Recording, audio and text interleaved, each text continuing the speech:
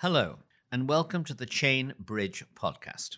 I'm John O'Sullivan, the president of the Danube Institute. We host the podcast. We're based in Budapest, and we're a think tank that brings together interesting thinkers and doers from academia, politics, the arts, the media, and business to explore contemporary debates. We have the goal not only of challenging old orthodoxies with new ideas, but also of tempering new orthodoxies with old truths. We hope you enjoy this podcast, which is co-hosted by our senior visiting fellow, David Dusenbury, and our former visiting fellow, Dr. Callum Nicholson. Welcome to this new episode of the Chain Bridge podcast. Today, our guest is David Martin Jones. David is a historian of political thought and has previously taught at the National University of Singapore and the University of Queensland, and is currently a visiting professor at the Department of War Studies at King's College London, and our newest colleague here and head of research at the Danube Institute. Today, he is joining us to discuss his recent book, History's Fools, The Pursuit of Idealism and the Revenge of Politics, published by Hurst and Oxford. Welcome, David. Thank you for having me. Pleasure. Okay, so History's Fools. So first of all, why are they fools? And indeed, who are the fools? And why does it matter that they are? Yes, that's a good question. In fact, I've been asked that before, and it came as a surprise to me, unsurprisingly, because I hadn't conceived it as in terms of actual individuals, although there are, Tony Blair being an outstanding example, and probably Francis Fukuyama as well. But the idea was that the concept behind it was the way people thought they were on the side of history as a process that they understood and could take to the next level. So the idea came from reading Hannah Arendt on revolution when I was writing the book, because I used some of Arendt's ideas on the way in which European political philosophy had taken a wrong turn, she thought, in the 30s and 40s. And she wrote in that book, there is some grandiose ludicrousness in the spectacle of these men, submitting often from one day to the other, humbly and without so much as a cry of outrage, to the call of historical necessity. They were fooled by history, and they have become the fools of history. So it's the taking from Arendt, really, on revolution. And so with these types of people and this trend you've seen in the broader culture, I suppose I have two questions for you. Why is it something that you felt that you needed to be published now? What has been happening in the culture recently that makes this a relevant and important critique? I suppose, And secondly, why does it matter, I suppose, to... Yeah, well, that's a good question. I think it came about from the fact that I suppose my academic life had begun in Singapore in 1989 after I, had to, that's where I got my first teaching post. And it was at the end of the Cold War.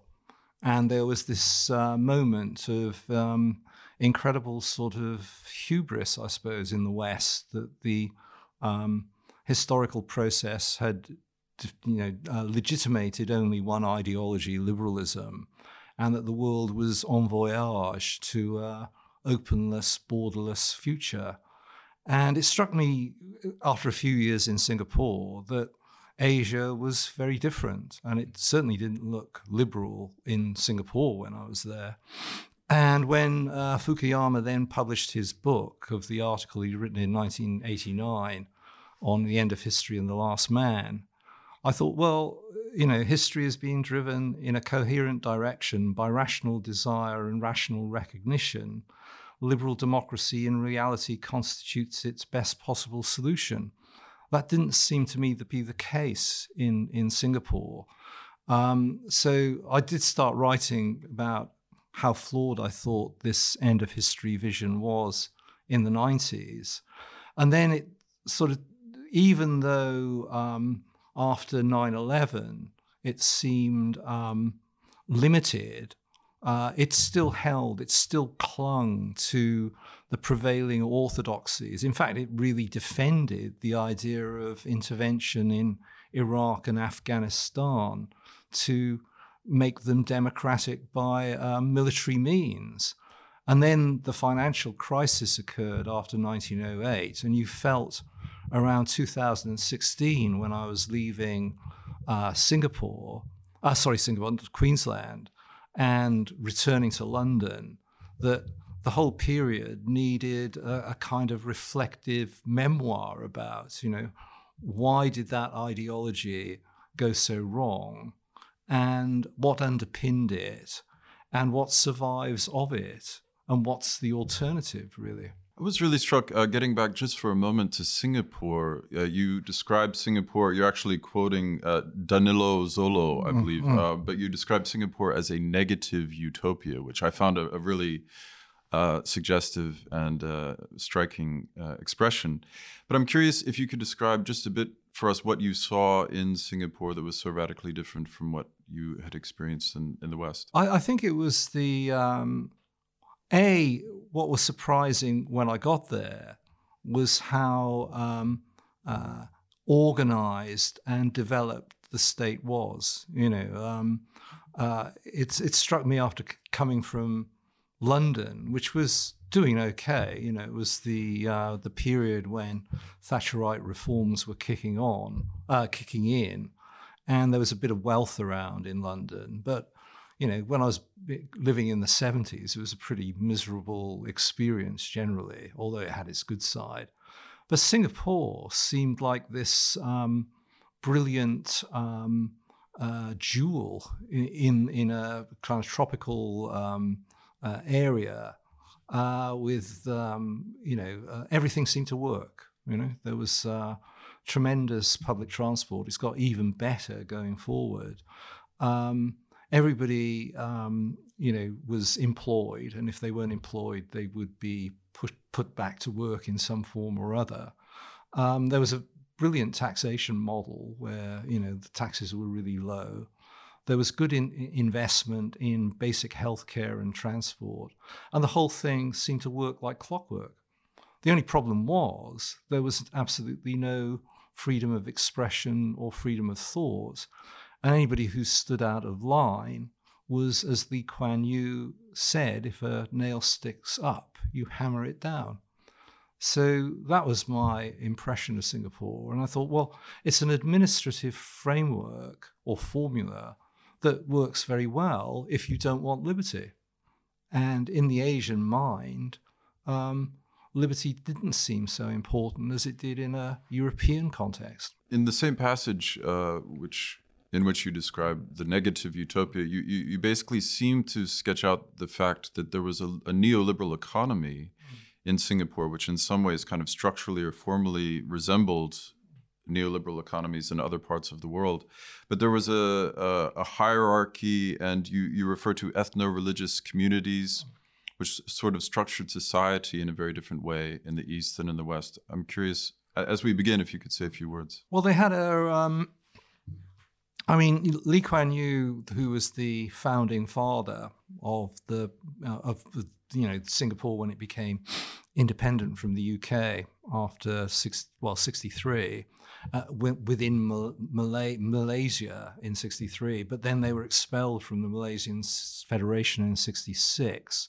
So it just became an independent city-state under the leadership of Lee Kuan Yew, who saw himself as he was the founding father, and he was an autocratic leader, but he didn't believe in, he was quite in favor of capital punishment for, criminal activity, but he didn't go into any extrajudicial violence. Everything was punished through the legal system that it was seen as detrimental to Singapore's growth and development, which was the key thing for Lee.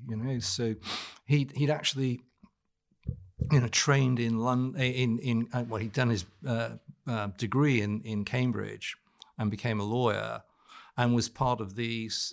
He was a member of the Labour Party in the UK, as was the whole leadership of the first generation of the People's Action Party. So they were Labour Social Democrats, but he he saw that, communal violence was a real problem across Asia, given their multi-race, multi-faith populations. And he looked at he'd gone to London in the late 40s. India was going through partition, and he saw the horror of what he called communalist violence. So in Singapore, they insisted on they built loads of housing estates, so everybody was housed, even though the blocks were kind of Stalinistic. They nevertheless housed the population. They had a radical population program to reduce overpopulation amongst the population. They had slogans like "small families have more to eat" to encourage people not to have too many children.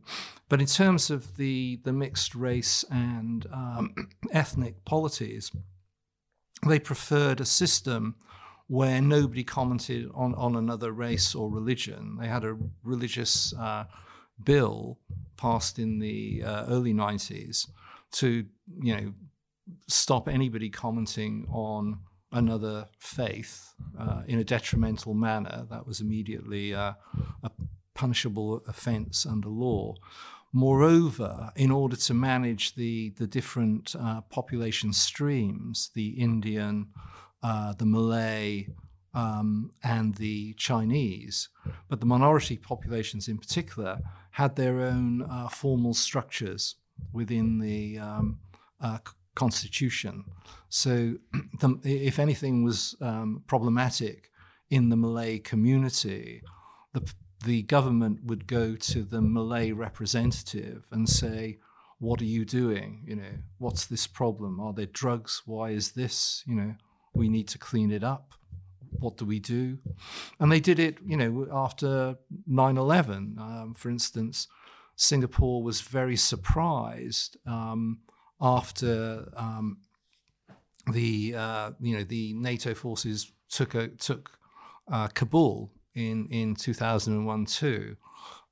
They found in the ruins of the Taliban Al Qaeda center in Kabul a videotape that was a videotape application from a radical group in Southeast Asia known as Jemaah Islamiyah, and the Singapore branch had sent a video to bin Laden for funding to organize attack on the American embassy, the Israeli embassy, and the British and Australian high commissions, and also attack a railway, a metro station, which would have been accessible by the American fleet that was had a base in Singapore. So this had been funded. There was obviously then a militant Islamic group in Singapore that they didn't know about. They found out about. Well, what did they do? They went to the religious authorities and they said, right, you got to, anybody who has been, identified in this program with Jemaah Islamiyah has to be re-educated. They have to go through a process of rehabilitation. They weren't imprisoned.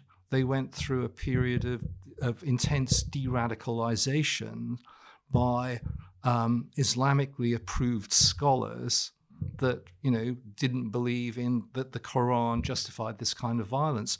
Moreover, in the area around the mosque, the Grand Mosque in Arab Street in Singapore, you used to be able to go there before 2001, say the late 90s, and you could pick up radical literature in Malay, like you could get Sayyid Qutb, Milestones in a Malay version, other radical Islamist thinkers.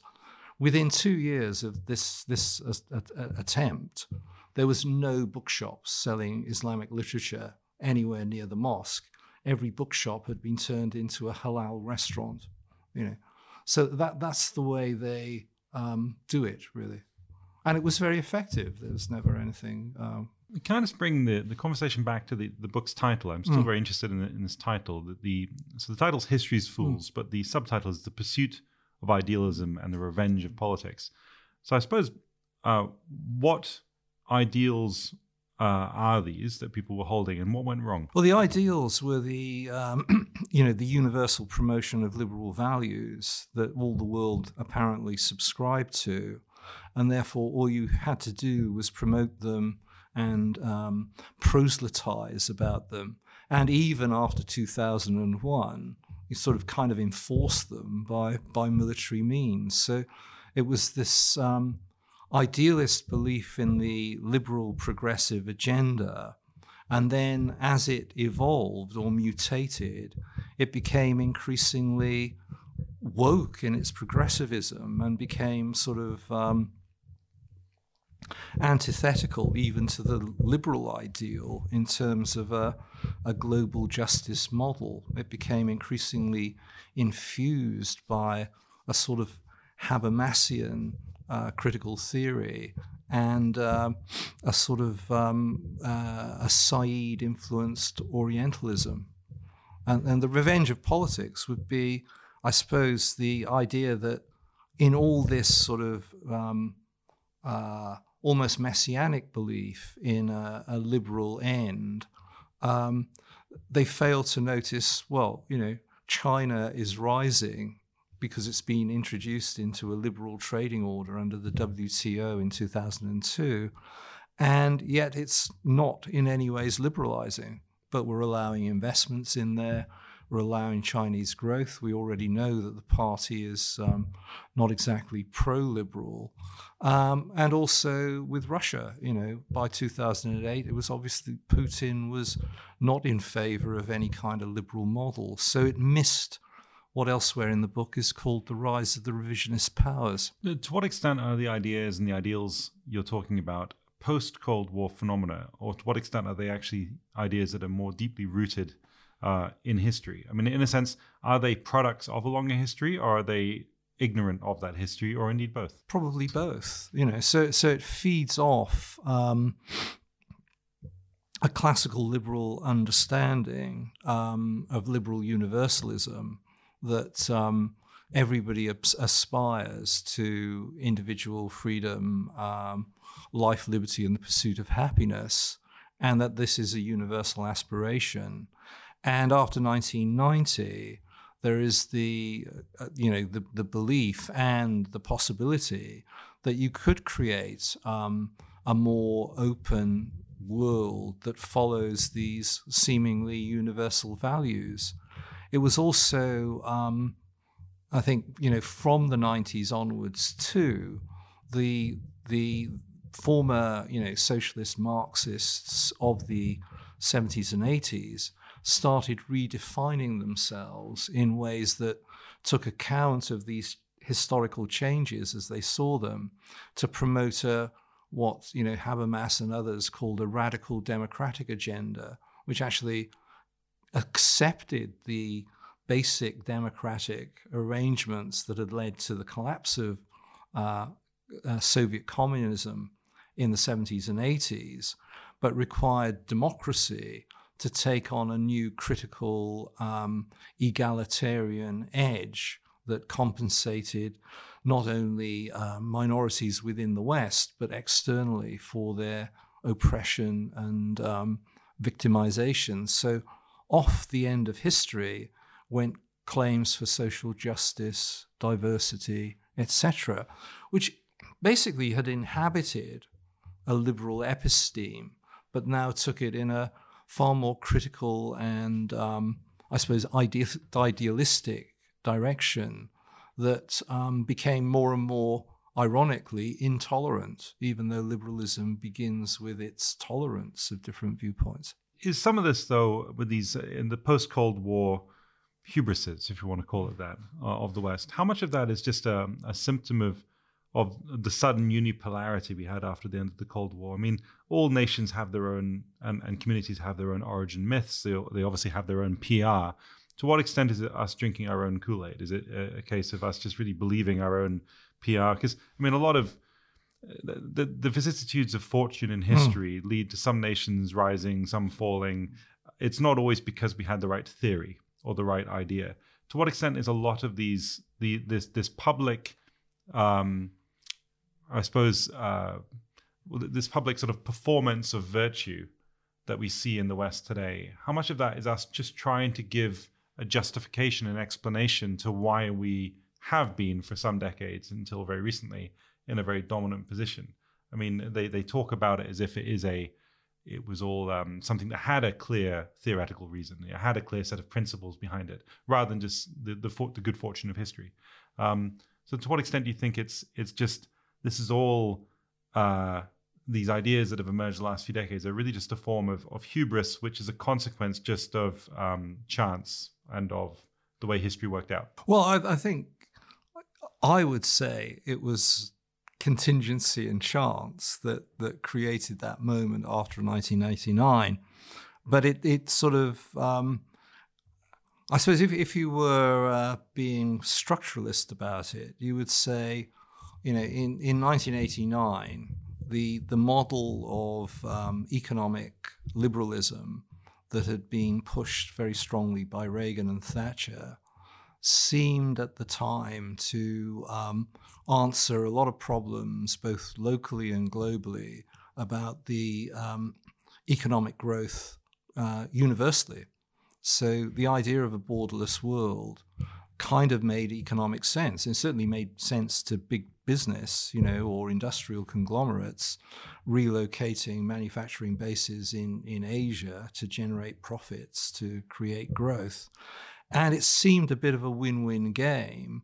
And on top of that, so from the economic infrastructure, if you like, you got an ideological superstructure that saw a liberalism with more progressive aspects to it, more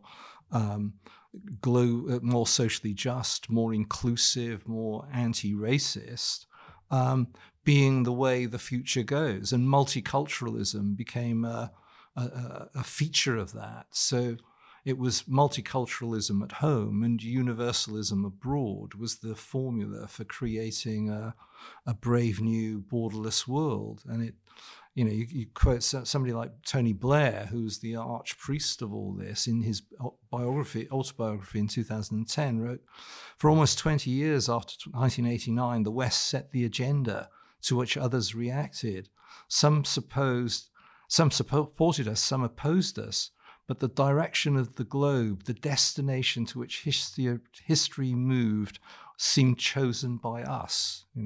I suppose this is there's an implied, going back to the title of the book, of History's Fools, is the foolishness in a sense the sense that we can ever transcend history. Fukuyama's idea of the end of history implied that we uniquely in the history of humanity have escaped history itself. That's right. Is that the foolishness? Yes, basically. I mean, it is this sort of... You see it as a hubris, in a sense. Yeah, and I actually say, it resembles Aeschylus, in some senses. It's our modern tragedy. Although, to quote, the presiding geniuses over the work, my influences are Arendt and Michael Oakeshott.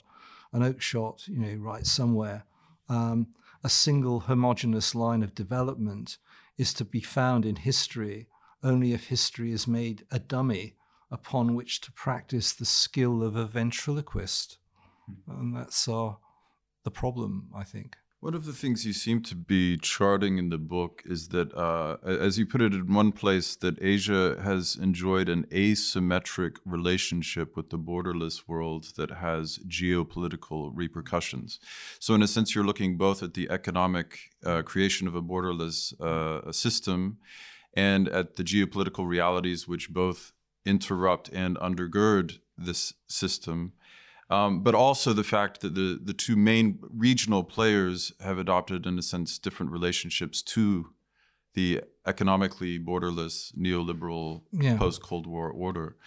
And I'm curious if you could at least begin. This is a theme I'm quite interested in, and seems to me to, in a sense, run throughout the book. If you could begin to say something about the fact that the two the two blocks or more blocks, perhaps you could say a bit about that, but however many blocks which emerge from the Cold War begin to adopt different trajectories, even though they are all contributing to a kind of increasingly unified economic system. Yeah, well, I think when I wrote that, it was obviously with the rise of China in mind and how it was creating not just Chinese growth, but increasingly affecting its region very strongly, particularly Southeast Asia, where I used to travel to a lot, and how it was using mechanisms within the Asia Pacific, like the Association of Southeast Asian Nations or the Asian Investment Bank, as vehicles to secure not only China's growth, but its growing economic control of the Asia Pacific in a way that enabled it to increasingly see, for instance, the South China Sea as a Chinese lake, so that by 2012, Xi Jinping had issued his 9-dash line claiming the whole of the South China Sea. Now, that aspiration had already always been a Chinese understanding, if you like. If you went back to the Ming Dynasty, and there was a Ming Dynasty idea behind a Greater China. But until you got to Xi's period, until China had massively grown from after the Deng Xiaoping reforms, and then China's joining of the World Trade Organization and the various international organizations that were set up under liberal guidelines, but China rode a coach and horses through things like the state playing the major role in its investment developments and not abiding by WTO guidelines if it didn't suit them, like it didn't abide by UN guidelines if it didn't suit it in terms of the UN law of the sea, for instance, in Southeast Asia. But it was only after about from 2009-10 onwards that China now had the muscle to back up its claims with force. And so it started building structures in the South China Sea, and also it used the Belt and Road Initiative to dominate Southeast Asia. And anybody who didn't fit in with the Sinocentric plan wasn't, necessarily, imprisoned or anything. The investment would stop. So, when Vietnam wouldn't let China drill oil in its offshore waters, Vietnam lost all Chinese investment. The Philippines that took China to the UN court in The Hague over the Paracel Islands, which the Chinese had virtually occupied, got a positive decision from the UN saying that China had acted illegally. China said, this is just a piece of paper. So that's the sort of so the asymmetrical growth also facilitated the emergence of an understanding in China that we don't need Western values. We can do it. We need the market. We need the technology. We need the science, and we can buy that, or we can, have deals with American or British universities, send our best people there. They won't learn liberalism because, a lot of the universities aren't teaching it anymore. They're teaching critical theory and Orientalism. So we don't see anything valuable that they're teaching. We come back to China. We take the technology, the ideas, but we don't take the philosophy or the politics. And we develop our own distinctive model, of a Greater China. And the Greater China is not just into Southeast Asia, it's into Central Asia. So nobody writes very much about the Shanghai Cooperation Organization, which grew from about 2002 onwards to 2017-18, when it embraces 44% of the world's population and is the largest multilateral security organization on the planet, which does not follow liberal values, And I'm wondering, in light of this, whether we could, and in light of Callum's line of questioning, whether we might be able to achieve some sort of formula, and that is that the hubris of the West in the post-Cold War era was to see liberalism as an end, the so-called end of history, and to fail to reflect upon the fact that for other actors and blocs, liberalism is a means. That's right. This actually links as well to the question I had for you, is that history's fools, I think, referring to the West in the last 30 years, but if the implied idea is that they've been in pursuit of ideals which are not reconcilable with reality. I wonder, when we look at China and we see Xi Jinping thought, when we see a zero COVID policy that is in defiance of the reality on the ground and the economic cost, when we see the Sinocentrism as a goal that is so exclusive that if you don't sign up to it, you don't receive funding, Vietnam and the Philippines, can we look at China and say they are also history's fools? Yeah, well, they suffer from their own version of hubris with Chinese characteristics. Yeah. Well, I mean, I suppose on that, looking at the pattern in what you've been talking about, it seems there's an old word for this, which is wiggery. And this notion that history inevitably progresses towards a particular goal. That isn't new to the last 30 years. I don't think it's unique to the West, although I think I once read a book that said called The Geography of Political Thought, and it was written by an American psychologist, and he had a student who was Chinese, and the student came to him and said, the difference between you and me is that you think the world is a straight line, I think the world is a circle. And the point of the book was to say the Chinese see the world in a different way. We see it in a linear, sort of teleological, Whiggish manner of progressing towards a goal, whereas the Chinese see it as more circular. So I'm wondering really here, do you see there a deeper structure in what you're talking about as the problem of wiggery? Is it this problem of presuming that history has a goal? Yeah, I think the problem with the well, as you say, it's a version of Whig thought with even more universalist characteristics, that it can embrace China, South Asia, Africa. But it is this understanding that there's a single homogeneous line of development to be found in history, but they can only be found if you speak this language of the ventriloquist dummy. But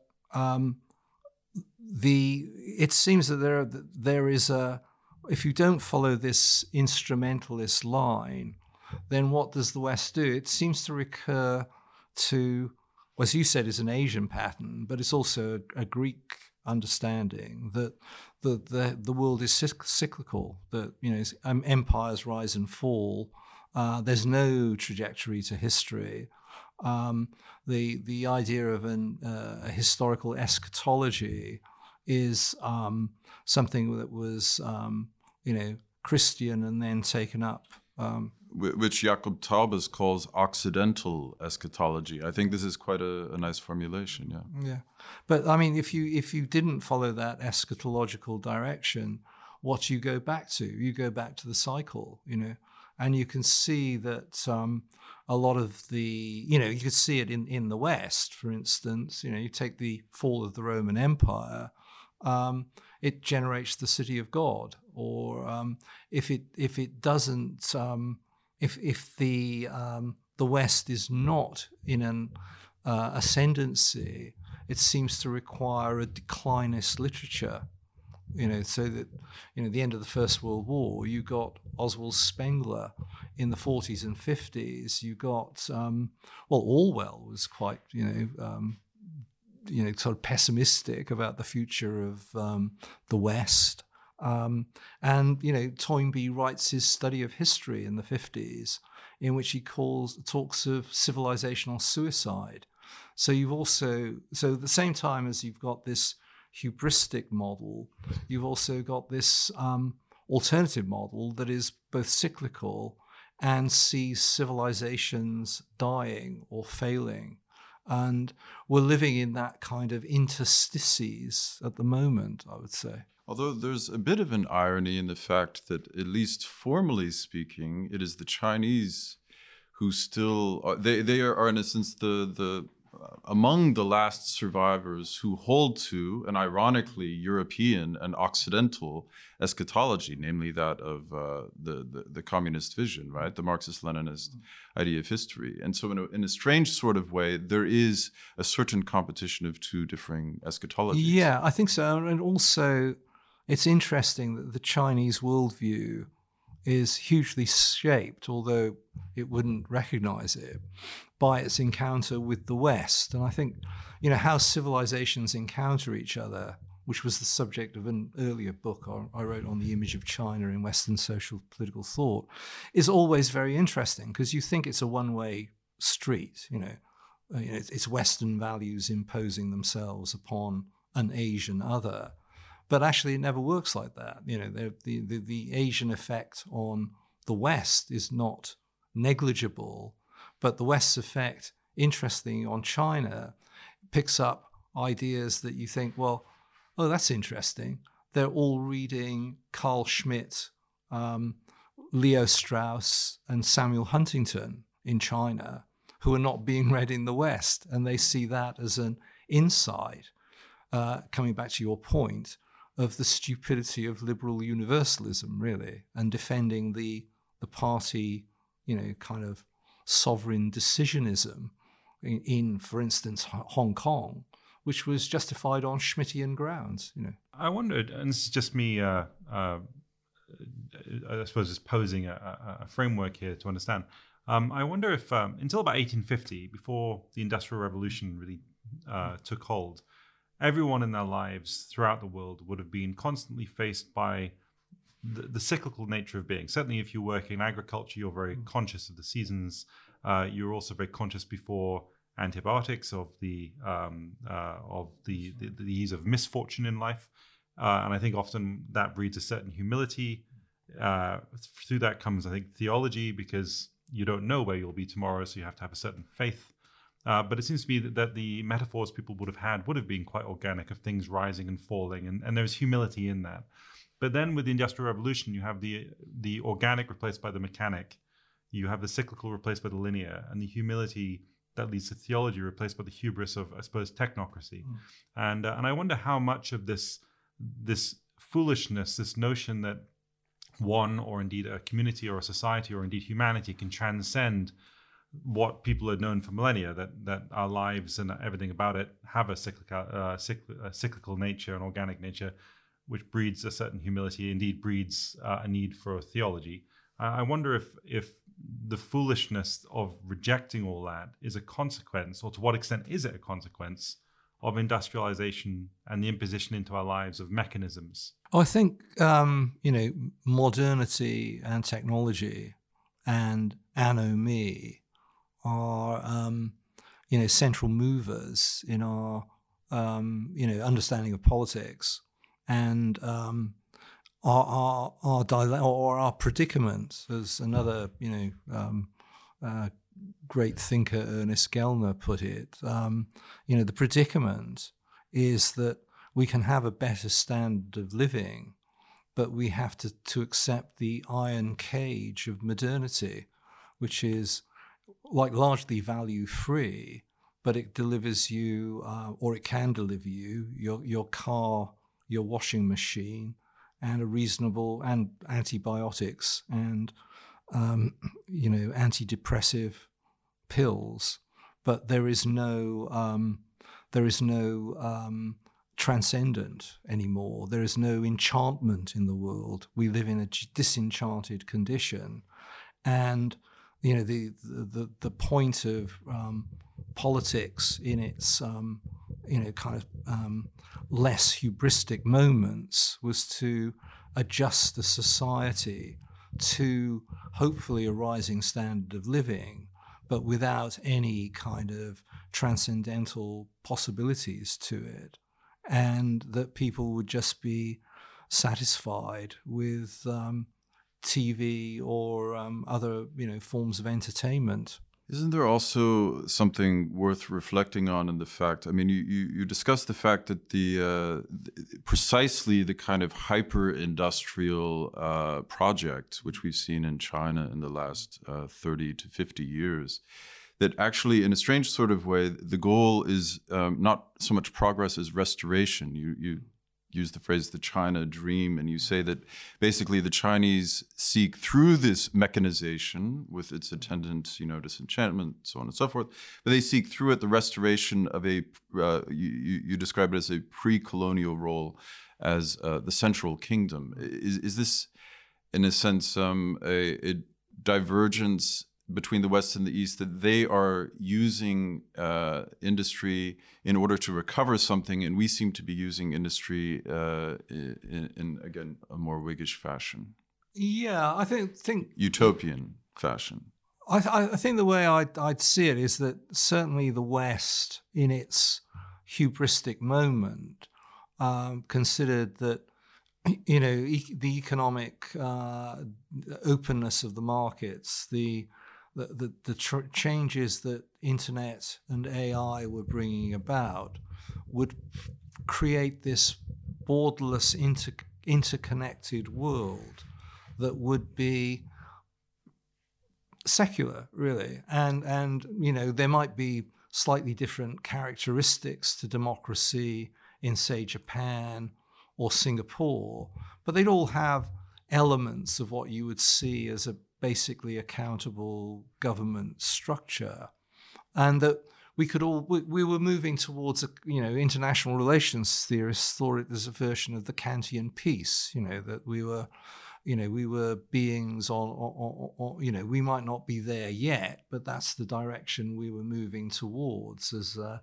form of eschatological hope, as Kant put it. But the Chinese version was not that, really. It saw itself in Toynbeean terms as having almost been destroyed by the West, the challenge, and it had responded through the party in achieving, solidarity of China and the integrity of China, and to see the world not on a course of liberal universalism, but a reassertion of the world as it had been, with China as the center of the world economy. And that was also facilitated by a lot of Western commentary from, until just before COVID, that, Asia Pacific is the future. Asia Pacific is where all the growth will occur. Part of the Brexit dream is, we're leaving Europe, will become part of the Asia Pacific. That's where our growth, our development, our reinvented Britishness will be, recognized and developed. Another delusion, perhaps. I just want to go back to something that you said earlier, but it actually links, I think, to David's question about how the Chinese have used the sort of industrial methods, which is that when you talked about modernity and Gellner, and indeed, when you talk about the foolishness of history's fools, I think it's just that it will succeed, but also, if you look at all the development literature in the 50s and 60s, particularly comparative politics development literature, Almond and Verber, all the American schools of democratic theory or democratization, the assumption is that modernity requires westernization. Yeah. So that, once you get... the Rostow's doctrine of right, the 5 stages of economic growth. Exactly. Yeah. And the, Lipset, the idea that the preconditions for liberal democracy require the growth of a middle class, educated middle class. Once you get liberalism, once you get a liberal, development, there will be an inevitable, even though the developments occurred under autocratic guidance, the creation of a liberal middle class will inexorably produce pressure to require democratization in some kind of Western way, And that thesis was dominant really down to, quite recently. Something I find very interesting about those 1950s theories, because particularly from now we have some perspective on them. If you look at Walt Rostow's doctrines, his ideal of the goal of all these nations when they developed was basically to become an ideal of 1950s America. It was a hyper-consumerist culture. Well, the same is true of Fukuyama. Fukuyama is modernization theory by end of history methods, via Koyevi, But the last couple of pages of the end of history and the last man, do you recall them? It's like the world is like a wagon train, a very American frontier metaphor, and all the wagons, i.e. the various states, are heading across the desert. Some of them have stuck because they've been attacked by Indians, but the general destination is the happy town of Polyarchy at the end of the road. So it's always been that informing that modernization project from an American perspective is that America is not just the exception.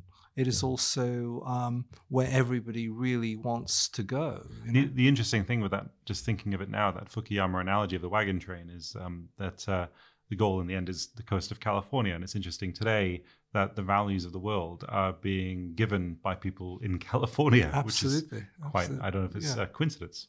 David?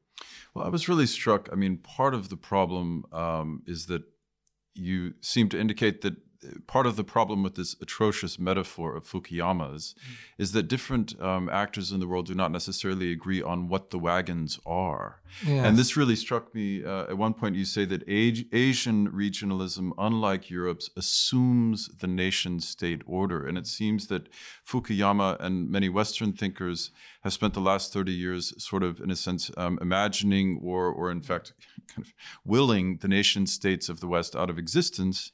And this process has not been undertaken and has self-consciously not been undertaken in other parts of the world. And I'm curious if you could... Well, yeah, I think it's, it was quite clear that,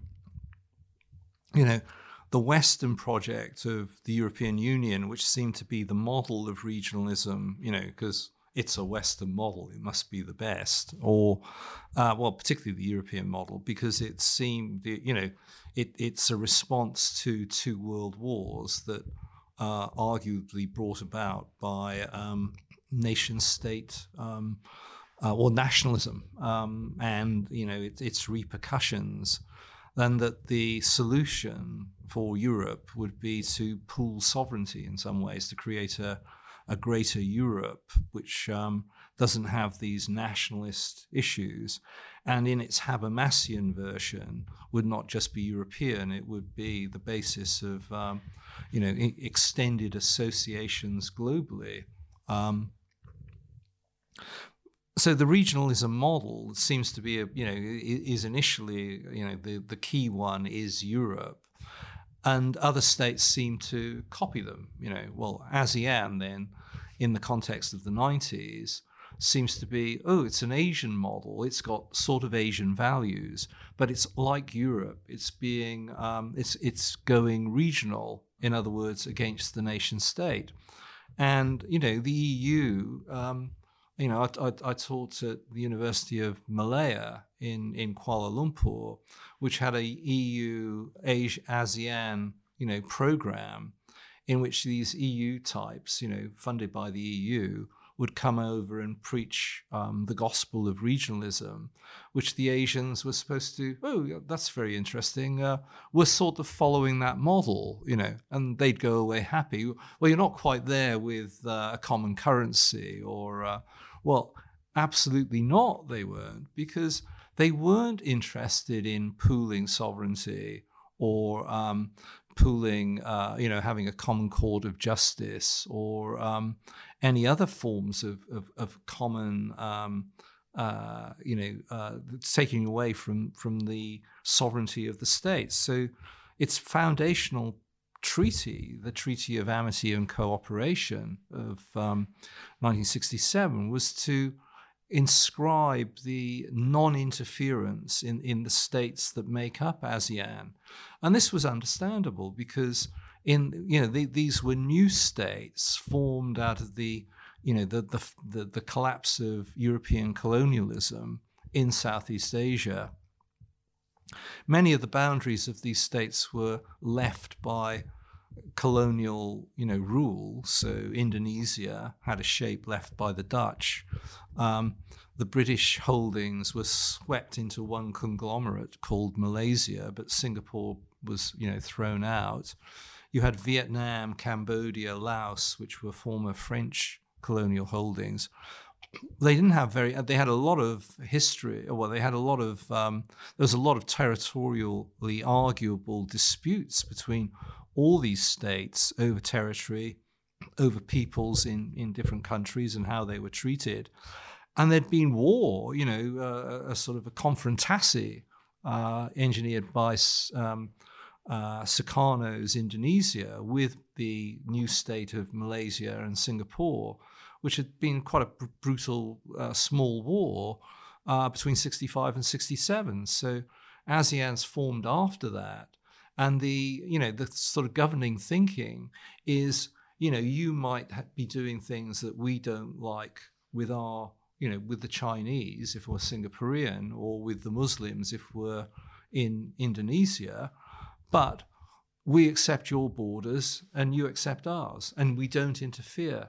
And any common agreements we make are consensual. So there's no movement on anything like environmental policy or migrant issues without a common understanding. And anything that that there's no consensus on, they don't have a law to do with. So what occurs is that you get, over time, some barriers are broken down, particularly to trade, but basically there's very little market integration in ASEAN. All their trade is with outside partners.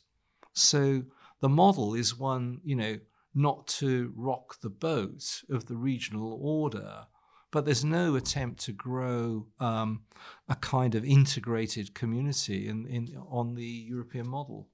I mean, this is... And actually it works. This is so fascinating, but most of your comments in the last few minutes have been on the question of the state in Asia. And I'm curious if you could say just a couple of words about diverging conceptions of the nation. Because in the West, the post-Cold War kind of ultra-liberal ideology has been not only committed to a certain idea of the movement of goods, but very much the movement of people and kind of global citizenship and so on and so forth. And my impression is that in Asia, it's not only the state which is conceived differently, but to some extent the nation.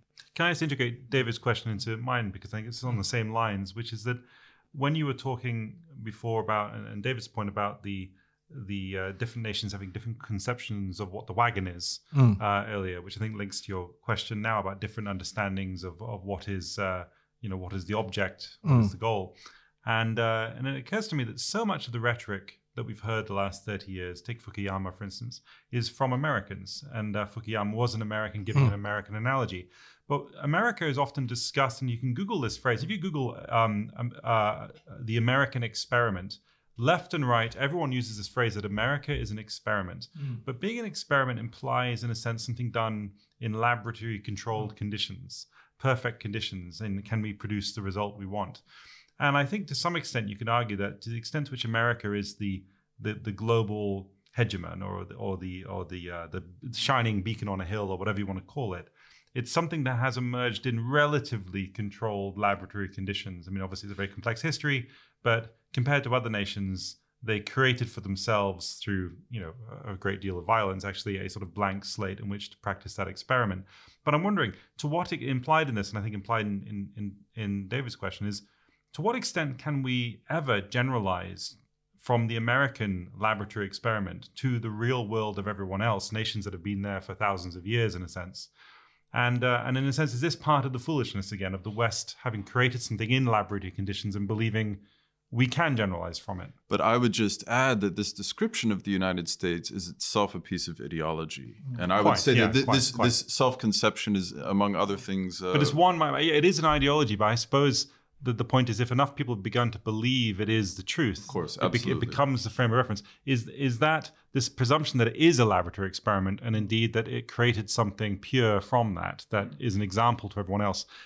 Is that, in a sense, is that the essence of the foolishness that you were talking about? This conception of the West, which is one, if it was built in anything, was something people believed to be a sort of experimental context.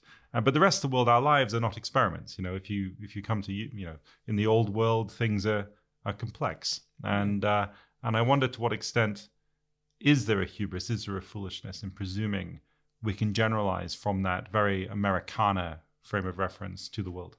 Well, it's an interesting series of questions. We really layered them up there. Sorry about that. So, in terms of the understanding of a nation in Southeast Asia, it's quite interesting because, and also how you organize your polity and how you relate to the West. So, or particularly to the American idea of democratization, because all the Southeast Asians, the Southeast Asia, we should remember, is the place where the Cold War went hot. So you've got the Vietnam War, which is crucial to the formation of ASEAN, right? And the Korean conflict War as well. Yeah. But if we focus on Southeast Asia or on that bit that I particularly know, but South Korea's got a similar but slightly different trajectory, because South Korea was a hermit kingdom, and it is a sort of Korean population. There's no minorities in Korea. The problem in Southeast Asia is that they're very diverse ethnic, religious understandings. How do you create a state that's just been something that's left behind as the West, decamped under decolonization? And it's not uninteresting that one of the major thinkers on nationalism did his work on Indonesia, Ben Anderson, imagined communities.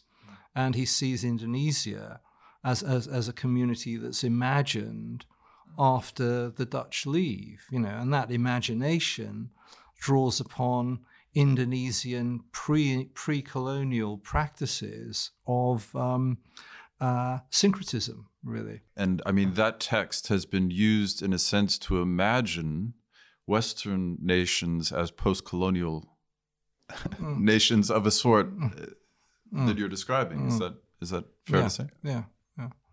So, and the other point about America is that although its model, obviously, its ideal doesn't translate, because groups do not operate in the same way. Parties don't operate in the same way in Asia because they're informed by local practices and traditions, And there was always historically this idea of, whereas the Western way of reasoning is the square of oppositions, in Aristotelianism.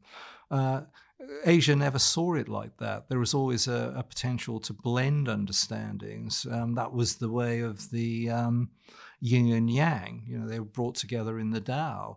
Similarly, in Southeast Asia, there are patterns of syncretic adaptation. So the old Mataram kingdom of Java had 3 calendars. It had a Christian one, it had a Hindu one, and it had a Muslim one, and they kept the 3 calendars, so people operated within 3 calendars.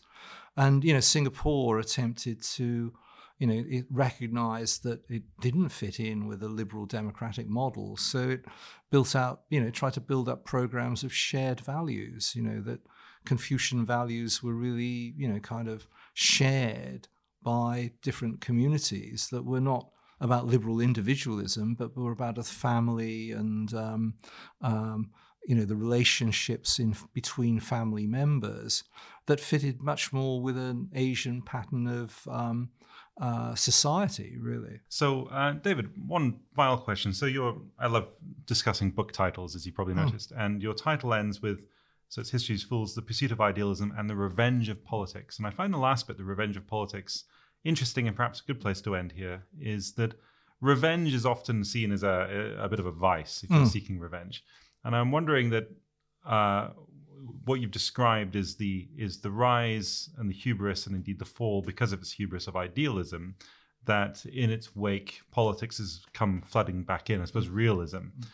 Do you see that as a good thing, a bad thing, or just a thing? Just a thing, I think, although I'd say that, so the way I would see it is that it's the problem of a kind of universalism that has left the West with a problem. Does it go into permanent decline? That the philosopher who thought about it in the Cold War was Leo Strauss, I think, and he said at the time during the Cold War, when he thought the West was in problems then, as did people like Orwell, or a neglected English critic whose quote I wanted to get in, "It's closing time in the gardens of the West," Cyril Connolly, 1950. But Strauss kind of reacted to that. He said, well, the West had once seemed certain of its purpose, a purpose in which all men could be united. The undoing of the assumption of its universal purpose to bring progress towards a society embracing equally all human beings then as now engendered a sense of crisis. So Strauss said the only way out of this crisis is not more universalism, but a practical particularism that accepts a political society which remains what it always has been, a particular society with its particular values and traditions. And the primary task now is to sustain that rather than some Panglossian universalist project. David Martin Jones, thank you very much. Thank you very much.